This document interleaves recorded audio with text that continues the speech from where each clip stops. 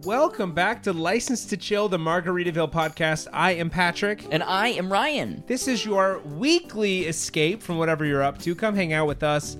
Take a little trip down some sort of lane. Could be memory lane, could be relaxation lane. Yeah. We're like a bowling alley. We got a lot of lanes.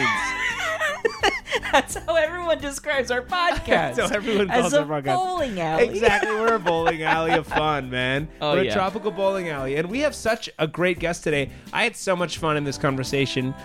We are checking off the list of Coral Reefers that we have gotten to speak to. Yeah. And this person's been on our list for a long time, Ryan. Yeah, he has. Really incredible guy. Super, super sweet person. Thrilled that we got a chance to speak with him. Our guest today has been the bass player for the Coral Reefer since 1989 when he made his album debut on Off to See the Lizard. Since then, he's been a bright light at every Buffett concert. We also call him the Vibe Check. We talked to him today about working with Jimmy, dealing with the loss of a friend, and being funky as a diaper. More on that soon. Please welcome Jim Mayer. Jim Mayer, thank you so much for joining us. How you doing, man? I am doing well, and it is so good to see you all, and it's also good to kind of be a little part of the lovely cruise that you guys are a part of as well. So thanks. We appreciate it. Yeah, we feel very lucky to be involved as well with everything that's been going on. How's everything going? How have you been? I know it's been kind of a crazy few months, and I know we're kicking off on kind of a tough period, but you're our first Coral Reefer we've gotten to speak to since everything's been going down, and our hearts obviously have been going out to you guys. We've been thinking about you constantly. How's everything been? Well, thank you. What a great question and a great way to start. What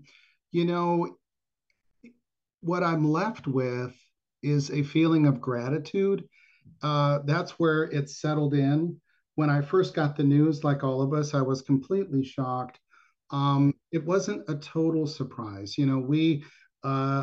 Those of us in the band had different, some of us were completely surprised, and I tend to be a little bit, I can kind of read the tea leaves, if you will. And there were some little things in communications that just indicated to me that it might be coming sooner than we wanted, right? And so when we got the news, it was utterly shocking. And for the first couple, and I think this is normal, for the first like 2 to 3 days, I was just like, where am I? Yes, totally. That feeling like, that I put the tea there? Where's the coffee? Like, where's the, like, I couldn't find anything. Yeah.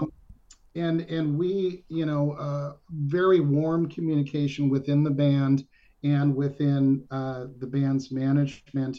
We all kind of huddled up a little bit together via text and then individually on calls, and it just felt good to connect.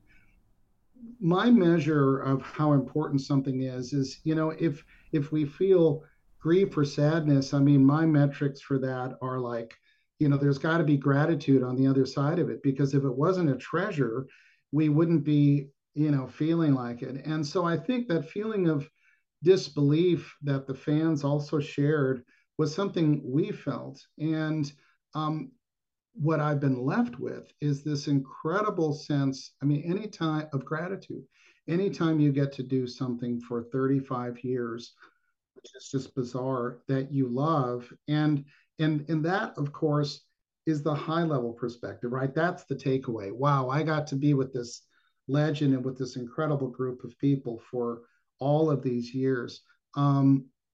That's the high level. And the day-to-day, as we all know, is a mixed bag of, it's a life as a box of chocolates. It's like one day you're like, oh my God, like I still think, hey, we're gonna so we're going on tour, right? It's, right. It's gonna be March soon, and we're gonna fire up the jets and start, rehearsing, and I'll have to kind of do a double take and think, no, this is it. And a friend said something that just really touched me, and he said, Jimmy is the master storyteller, and you guys were part of the story and closer to the story than a lot of people get to be. And I know it's a little cliched, but you really don't know what you have until it's gone, know. And it's just true of life, because I did know, he's getting up in age. You want him to last forever, and it still feels, doesn't it feel a bit surreal? It So does. surreal. Yeah. It still hits me, I'll drive and,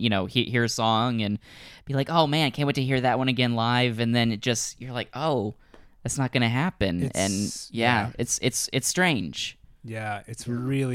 it's really strange, but I think there has been something very beautiful about how many people are mourning this at the same time. There's such a community, and being able to go off of, you guys, and getting to see how you guys are kind of shepherding all of these people who are also mourning. I mean, that's something we had to do a little bit with Radio Margaritaville, and that's a whole uniquely new experience because it's very strange in a way, but it's kind of beautiful that we're all in this together in very many ways. Absolutely. And if I can just riff off that and echo off that, one of the things I love about Jimmy Buffett is how it was about so much more than him. It wasn't all about, hey, I'm awesome, I'm cool, look at how great I am.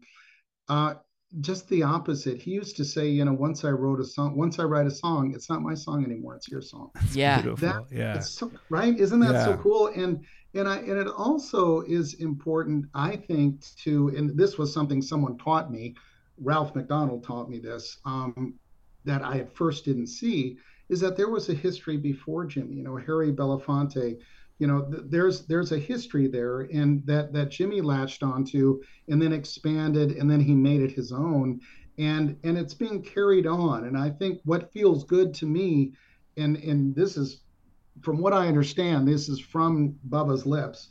Have fun, keep the party going. The party doesn't need to stop, and I feel heartened that that's what he would want. Yeah, Totally. absolutely. I mean, it's Totally. amazing to see the band now as, cross generational with, Mick and Aaron and your nephew Brendan. And it's so cool just to see everybody, like you said, keeping that party going, keeping things, moving. So what has that been like over the past couple years to kind of see that blossom? Yeah, it's a beautiful question. You know, amen to what you just said. Cross generational.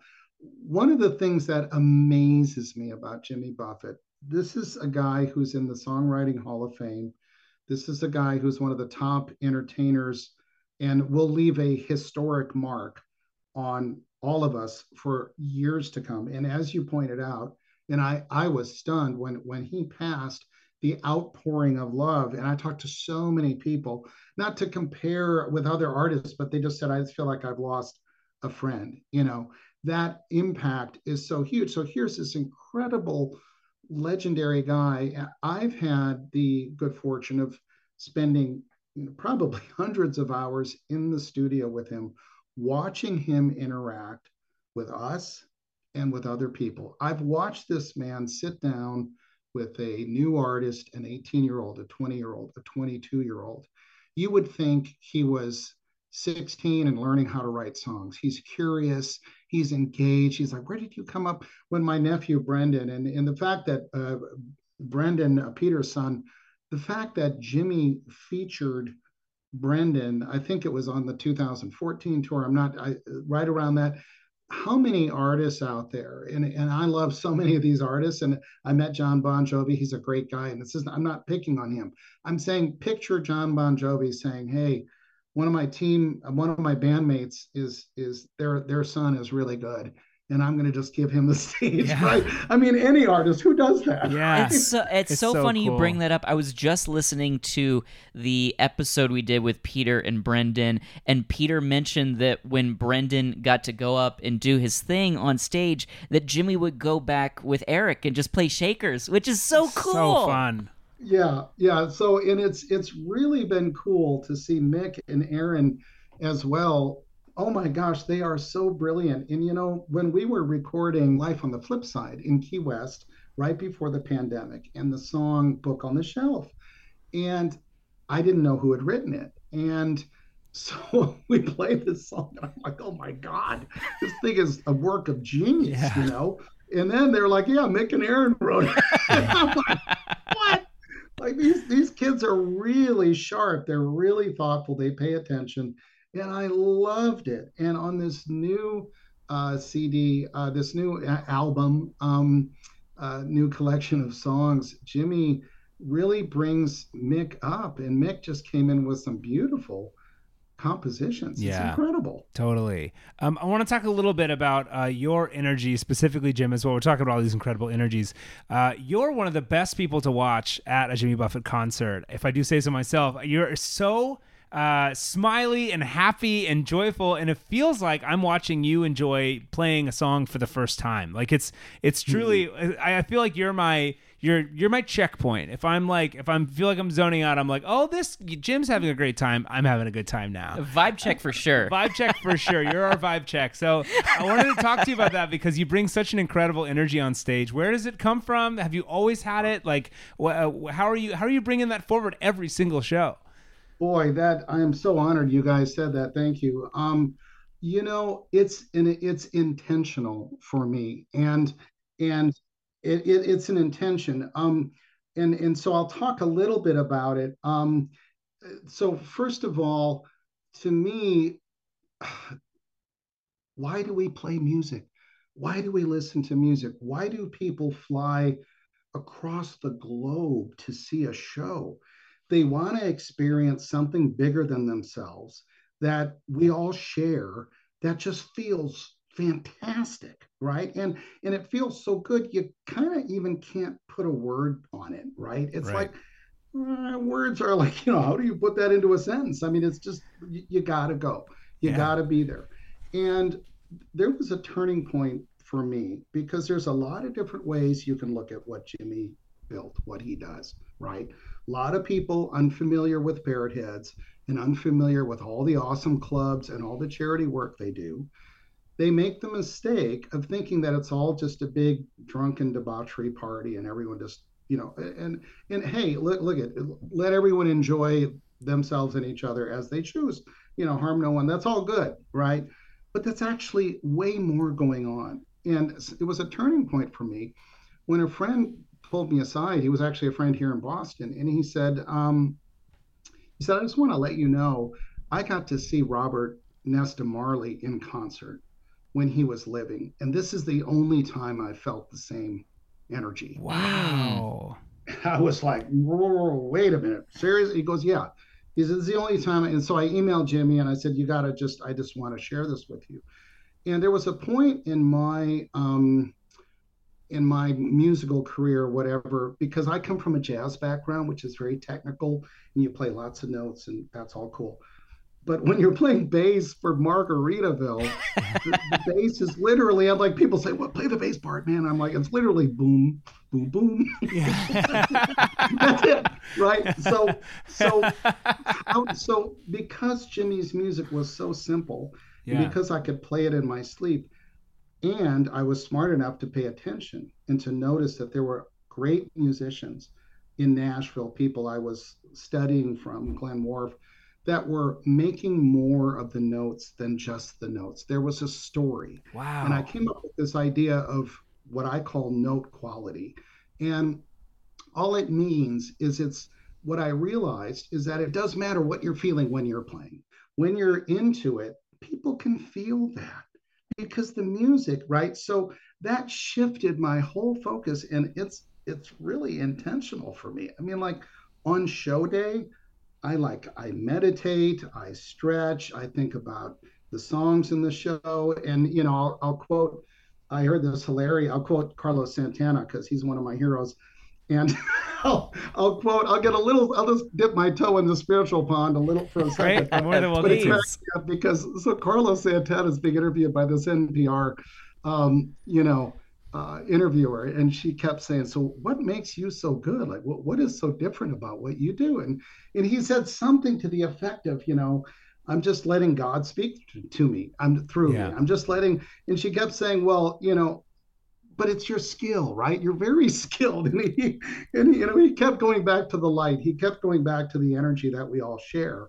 There's something bigger than us, and Yeah. I kind of don't care what we call it, frankly. But we all know it when we feel it. We all know that we belong, and it just feels so good to be present with each other and experiencing this. And so, as you could tell, creating that mindset takes time, right? You Yeah. can't be focused on what's in the news. You can't be we because we're creating Margaritaville when people and so there is no 99%. It does not exist. You're all in or you go home. And playing with Jimmy was something and a buddy of mine has a great saying. He said, "We don't take ourselves seriously, but we take our work seriously." And so playing with Jimmy, and what I would think is, what if this is the only concert that that person out there sees for this whole year, right? Or maybe this is the only Buffett show they ever get to. And I'm doing 3 shows a week, right? And so it was a very intentional shift. And you know what it ended up being? It ended up being like with anything, you practice it a lot, you get better at cultivating joy. Yeah. You get better at it. It's in, right. And so I started really enjoying being joyful. And I'm like, this feels really good. That's so cool. Why would I want to be bummed out? I love that. Something you said a little bit earlier, which was, you could play these notes in your sleep. It was very simple, very easy, but you decided to lean in to the quality of it.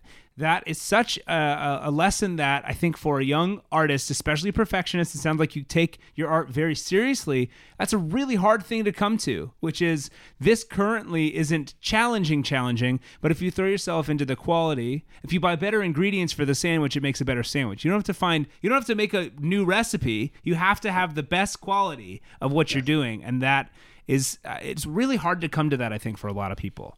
So it's amazing you found that. Well, thank you so much. And the good news is we each get to do that in our own way. Yeah. You guys can do that as what you're doing in doing this interview, and the listener can do it in what they're doing. And it just feels so good to infuse our life with meaning. And it's almost like who cares if it's not real or not? Who cares Right. if maybe there's not really a Frank and Lola? Who cares? Right? We're just having a good time. Right. Yeah, let's talk a little bit about how you even got involved. I mean, I know you were involved with a PM, right? It was you and Roger and Peter. That's how you guys started out, and then you guys got brought on during Off to See the Lizard, correct? Yes.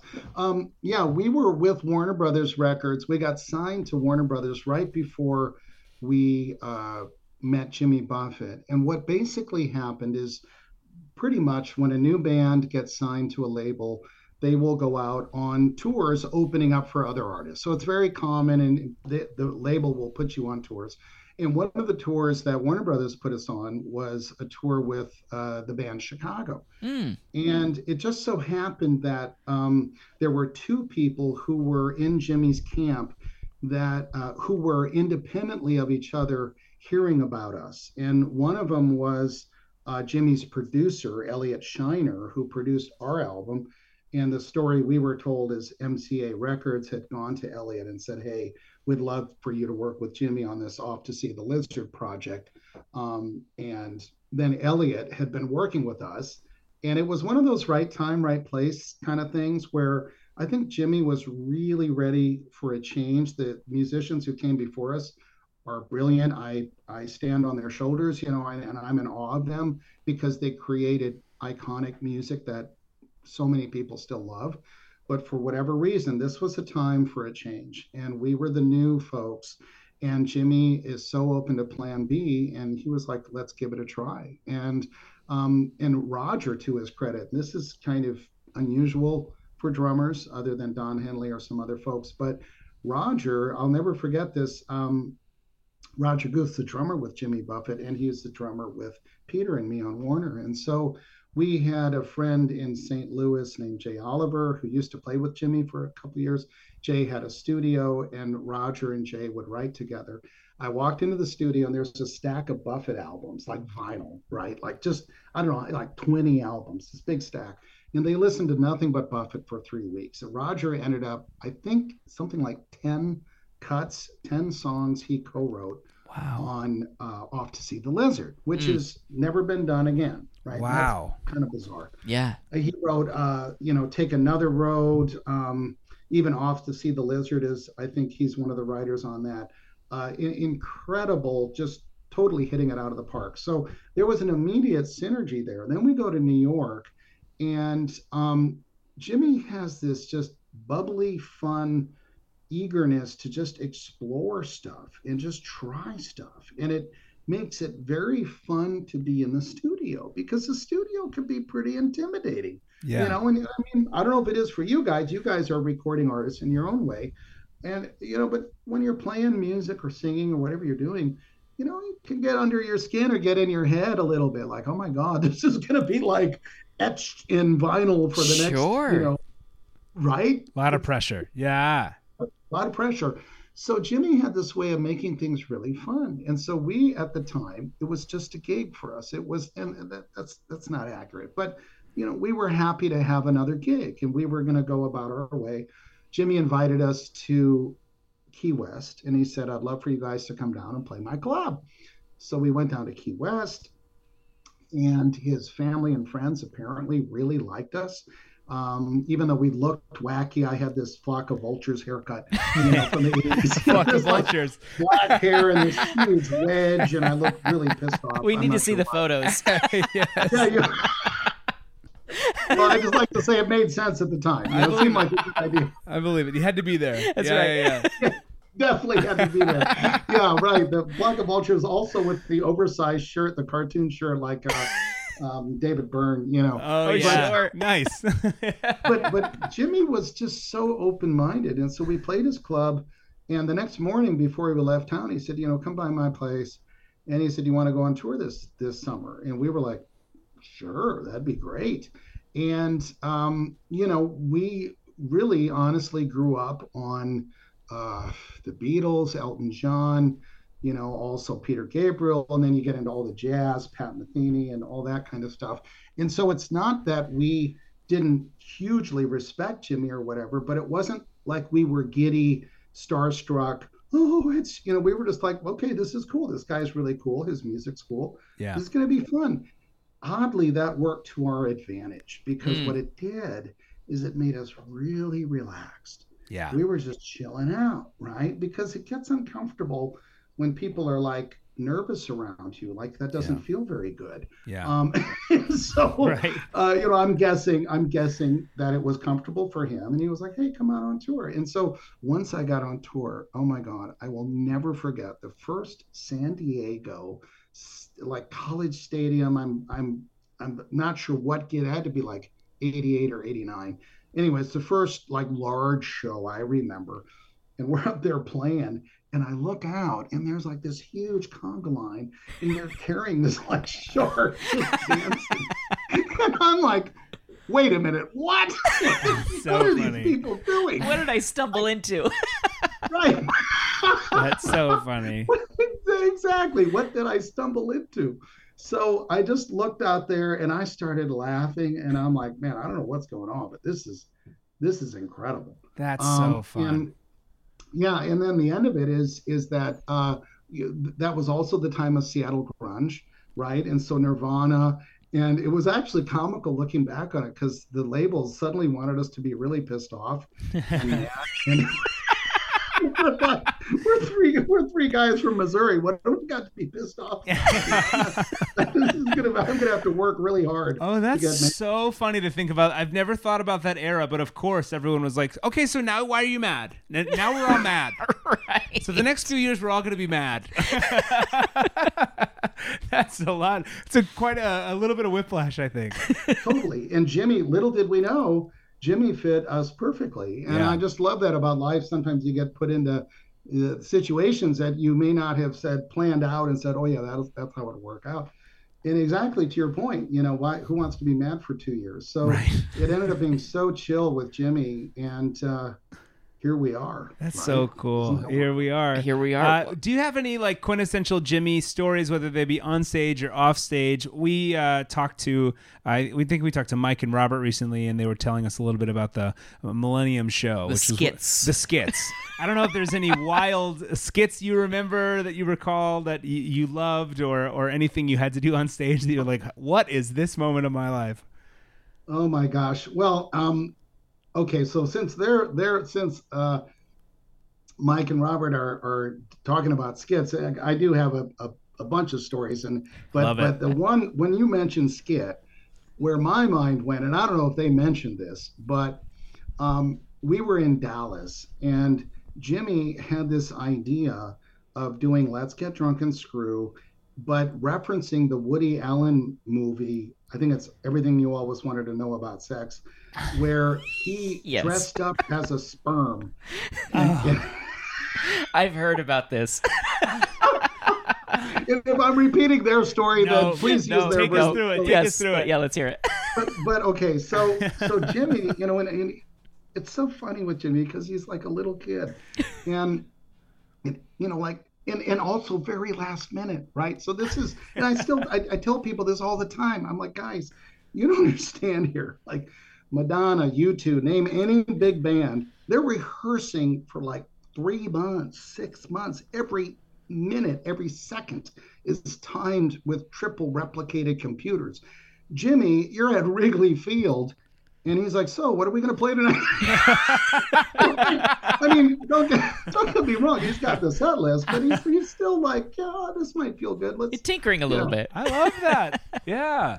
Totally. So we're in Dallas, and he's kind of like, it would really be fun to do this Woody Allen. I don't know if he saw it or something. I don't know. He had this idea. So he gets a sperm outfit, and he comes out in this thing, and he looked like a large white rat. That's all you can get last minute. I just love the people in the very back of the audience. Like, what is he doing? Jimmy being a rat for this? He tried to play a clip of the Woody Allen movie to give it context. And I remember looking out at the audience. They were just like, who is that? And why does he look like a rat? That's so funny. That's amazing. Oh, man. Wow. What a cool story. Do you have a memorable tour? I mean, you all started at a time in Buffett's career when, I mean, like Off to See a Lizard just came out. Fruitcakes was huge. Are there any memorable tours that you remember being a part of? This, I'm sure they're all memorable in their own way, but is there any that stick out in your mind? Yeah, the Junkanoo tour with with Fruitcakes, man, that was incredible because the costumes that we wore and his costumes, and I just love how Jimmy brought the whole Junkanoo, which is a Bahama festival, and there's Junkanoo dancers. There's a whole feeling of carnival, right, and dressing up. So that was really fun for me. And I think, part of where my mind goes is to just different events or venues, like playing Wrigley Field. That's an unbelievable feeling. Or Fenway Park, and all of the venues are really cool in their own way, but there's some that they hit you, and you just look out there, and you're like, I can't believe that I'm doing this. One story I love to tell that's a backstage story. About Jimmy, and it just speaks so much to kind of his courage as a human being. This is years ago, so this is before cell phones and before the internet. So must have been like the early '90s, and we're playing a venue called Merriweather Post in the Washington D.C. area, and Paul McCartney's playing across town, and Paul's doing some big stadium gig, and so Jimmy wants to do Rocky Raccoon in honor of Paul McCartney. And so he like calls us back to the dressing room, because you can't just go on the internet or go on your phone and say, let's get the lyrics for Rocky Raccoon. Right. And, you can't just run out to it, anyway. So he's like, let's all get together and let's put together this song so we can remember it. And so he's fumbling, and by the way, the guitar techs and the crew on Buffett are like, absolute the best in the business.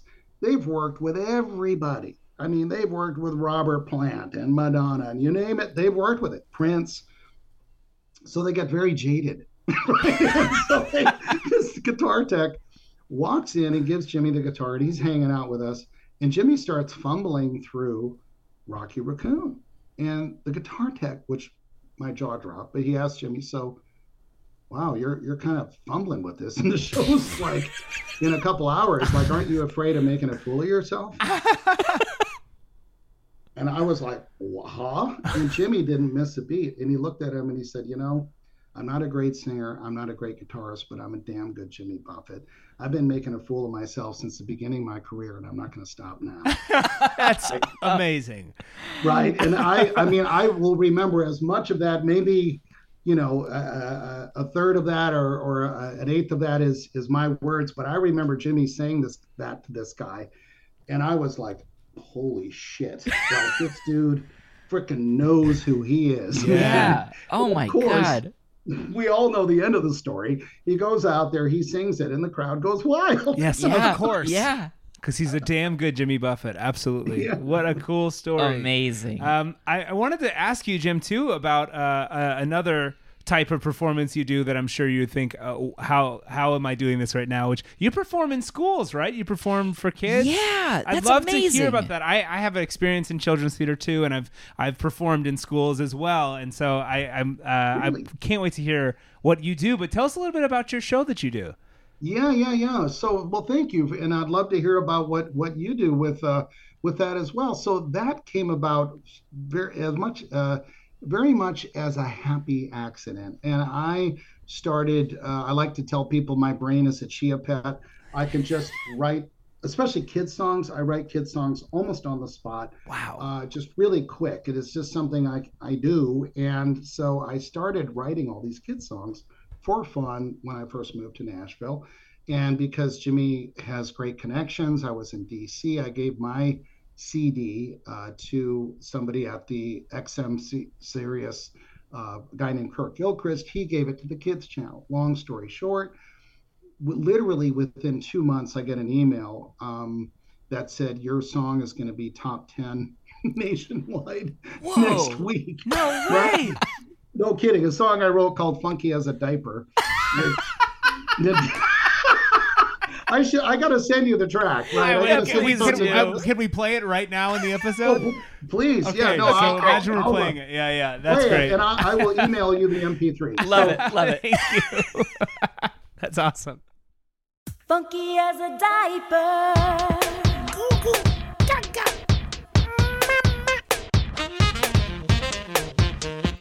Funky as a diaper.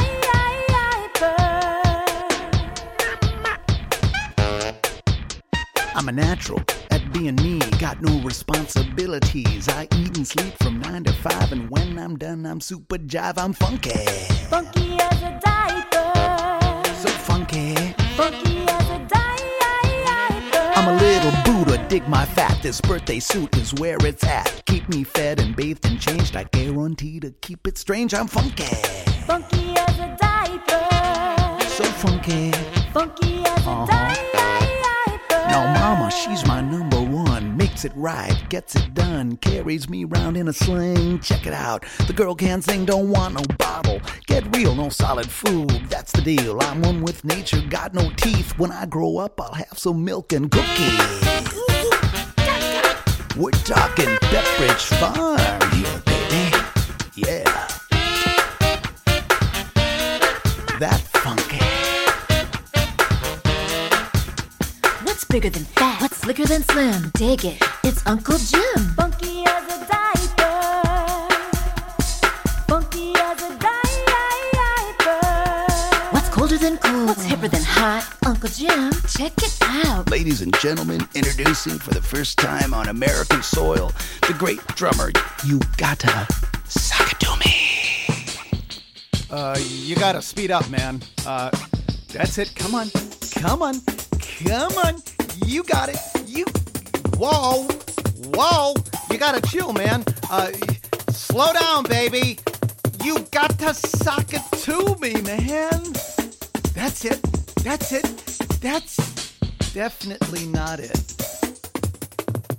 Our family is super tight, in the groove day and night. Now daddy, he's another kind. He's so cool it blows my mind. We're funky. Funky as a diaper. So funky. Funky as a diaper. That funky. Funky as a diaper. Super funky. Funky as a diaper.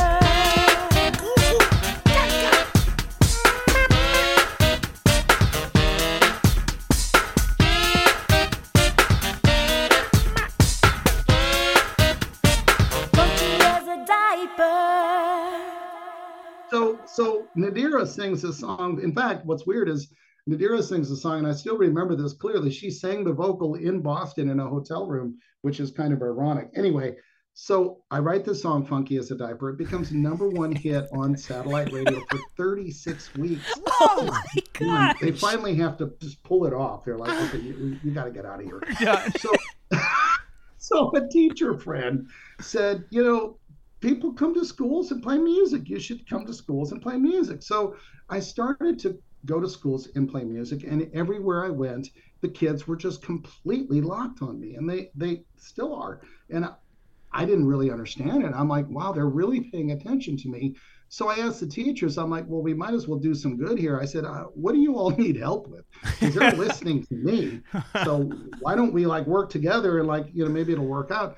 And almost every teacher I talked to said something called social emotional learning. I didn't know what that meant at the time, but it basically was like, don't be a jerk, don't be a bully, but also positive team building stuff. And I'm kind of built like I don't do anything halfway.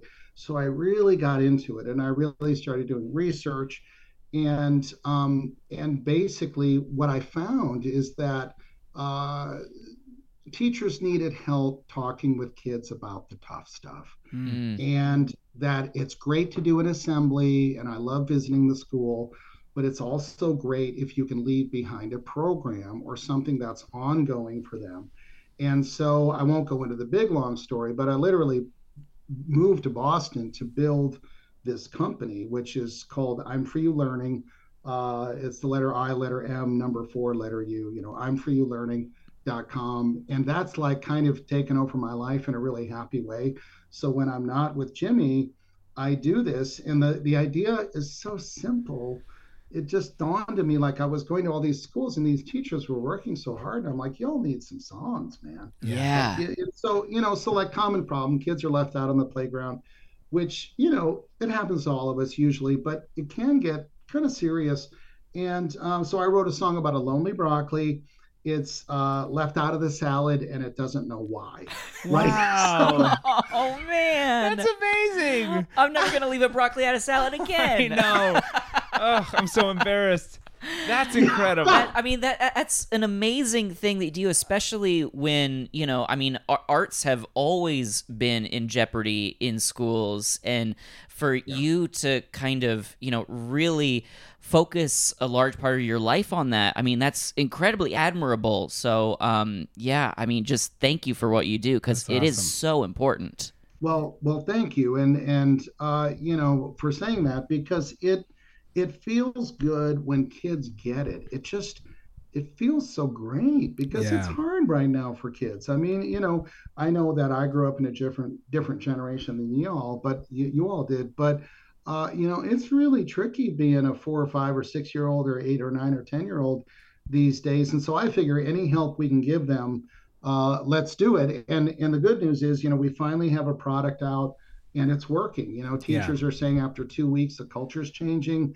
Kids are positive. Wow. And they're helping each other. So that feels really great. That's so cool. Do you have any stories of kid interactions that you thought were just so funny that it's, that one kid that came up to you after that show?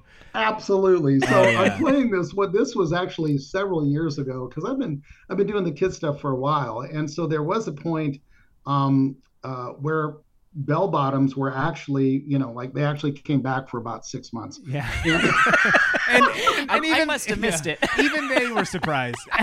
No, they were like, I know. Well, you're lucky that you missed it, right? But there was a little moment, and I think it was around 2007 or whatever. Anyway, but this was a while back. It was a long time ago when I had just started this stuff. And so anyway, I'm wearing these pants, and I'm doing this show. And I said, does anyone have any questions?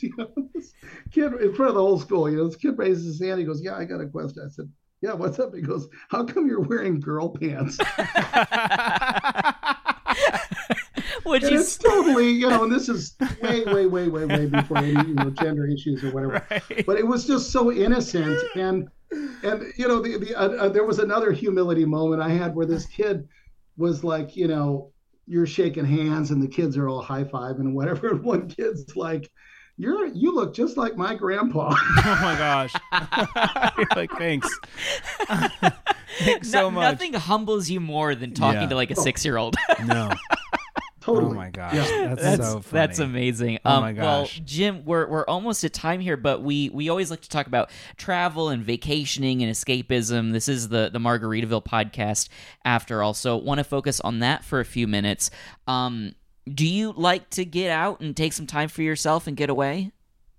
I do. And I sincerely do not mean this as a travelogue advertisement, but I can sincerely say, first of all, Key West was really a magical place and still is a magical place for me to go back to. I love chilling at the beach and I love just getting away. I love nature and I love photography.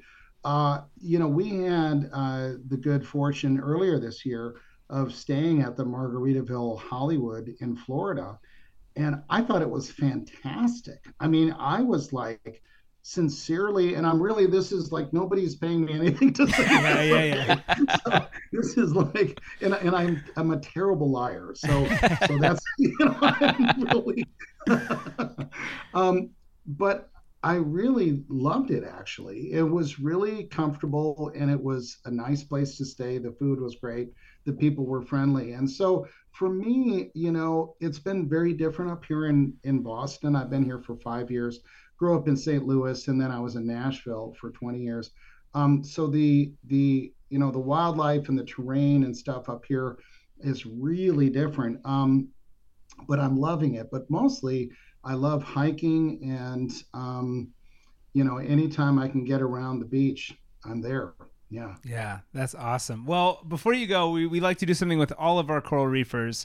We've been doing superlatives, and I think you must have heard about this. You must have heard about this. I know. When we were there, people were passing them back and forth, and so we have a couple that we wanted to ask you. We've been compiling a big list, and so we were wondering if you'd be interested in helping us fill out these superlatives. Sure. Yeah, Great. I'll do my best. Incredible. Okay, so I think we usually start with the class clown. Do you have a class clown? Who would you say is the class clown of the Coral Reefers? Wow, that's a great question. I was going to say Heikki Larson, but he's not in the. Oh yeah, he counts. Heikki, we've gotten Heikki too. Before. Yeah. Crew counts too. Counts. everybody who's involved is so we can use Heikki. That's for sure.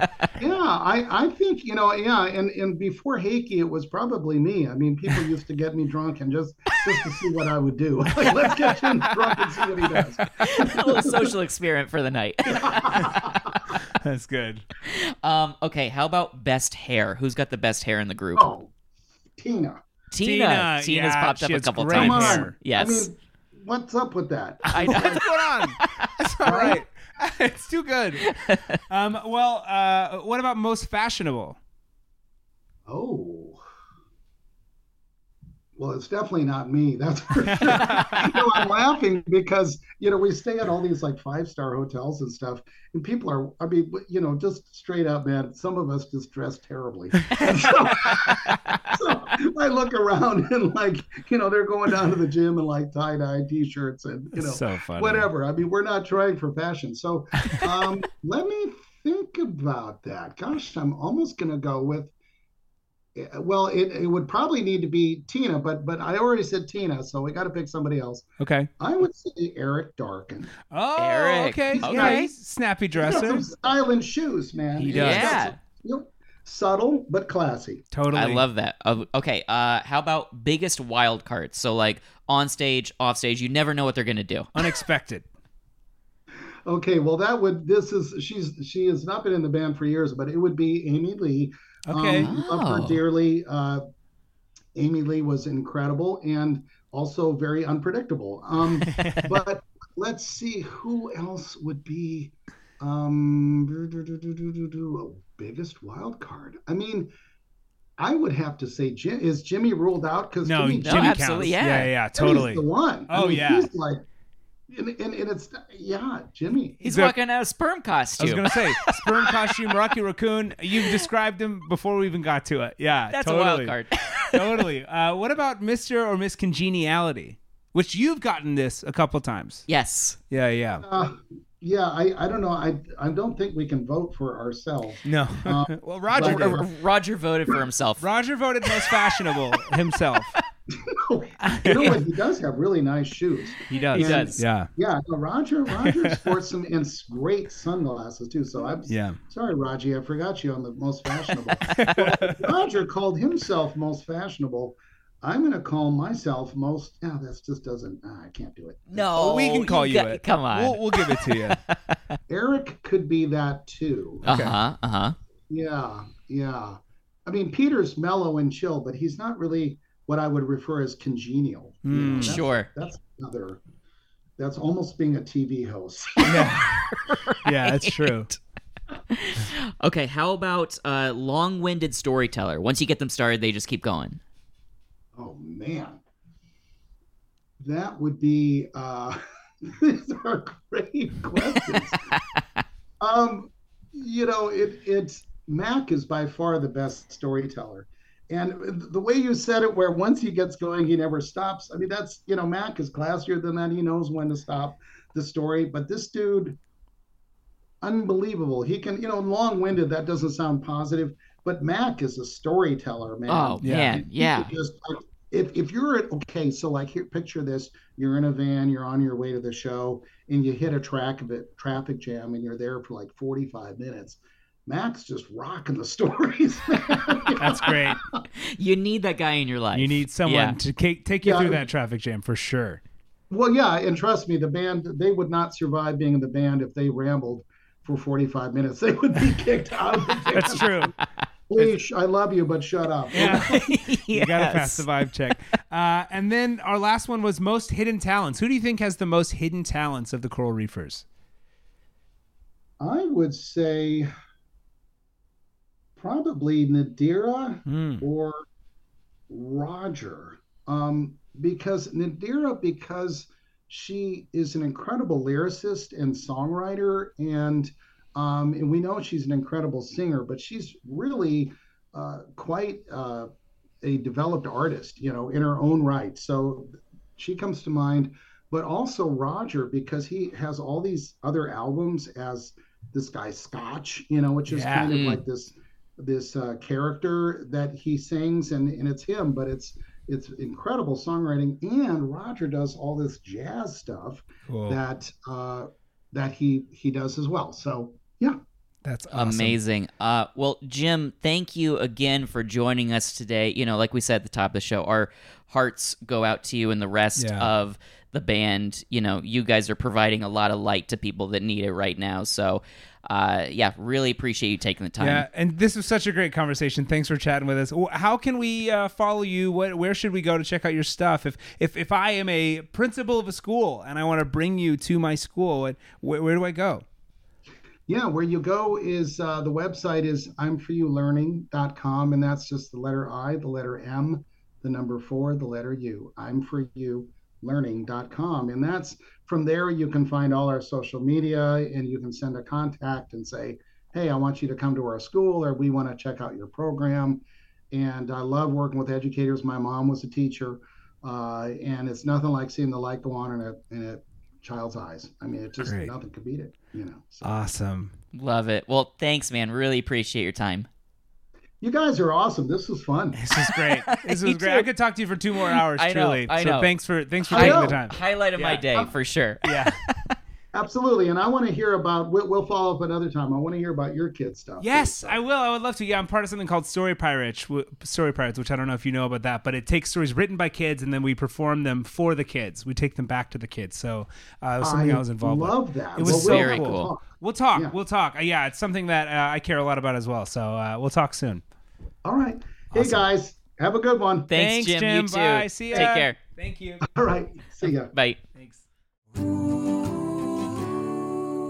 Patrick, that was Jim Mayer, nicest guy I think I've ever talked to. Yeah, I couldn't stop smiling after that interview. Yeah. He's such a bright light, and he was so gracious. He gave us so much time, too, and I think we went over. He was really, really cool. Yeah, really. I want to hang out with him. Me too.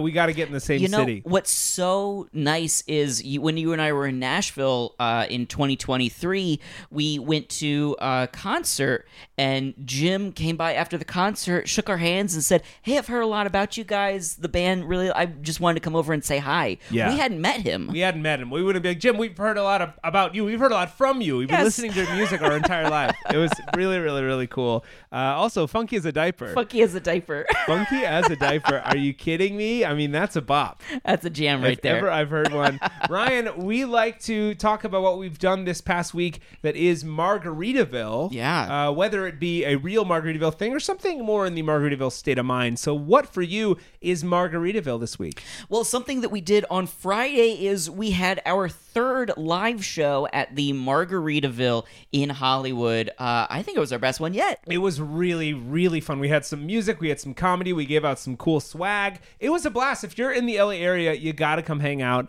at our Hollywood Happy Hour shows. We're doing them about once a month. You can check our social media for dates and stuff like that, but you got to come hang out. You got to come hang out. Patrick, what about you? What have you done that is very Margaritaville? Well, I'm going to say I celebrated Jimmy Buffett Day. Jimmy Buffett Day, officially established by the Florida Capitol on January 25th because they announced on last Thursday, Jimmy Buffett Day, January 25th, that they are renaming A1A, the highway that goes from Key West to Florida, mainland Florida, is now being renamed to be the Jimmy Buffett Memorial Highway. Incredible. What one of the most famous highways in America, I would say. What an honor. I mean, it's so cool. Also, the scope of a life. Jimmy wrote songs about that highway. He has an album dedicated to that highway. Now that highway is being named after him. Incredible. It is so cool. So happy Jimmy Buffett Day to everybody. Fins up. Fins up, indeed. But Ryan, didn't you know it's time to check out?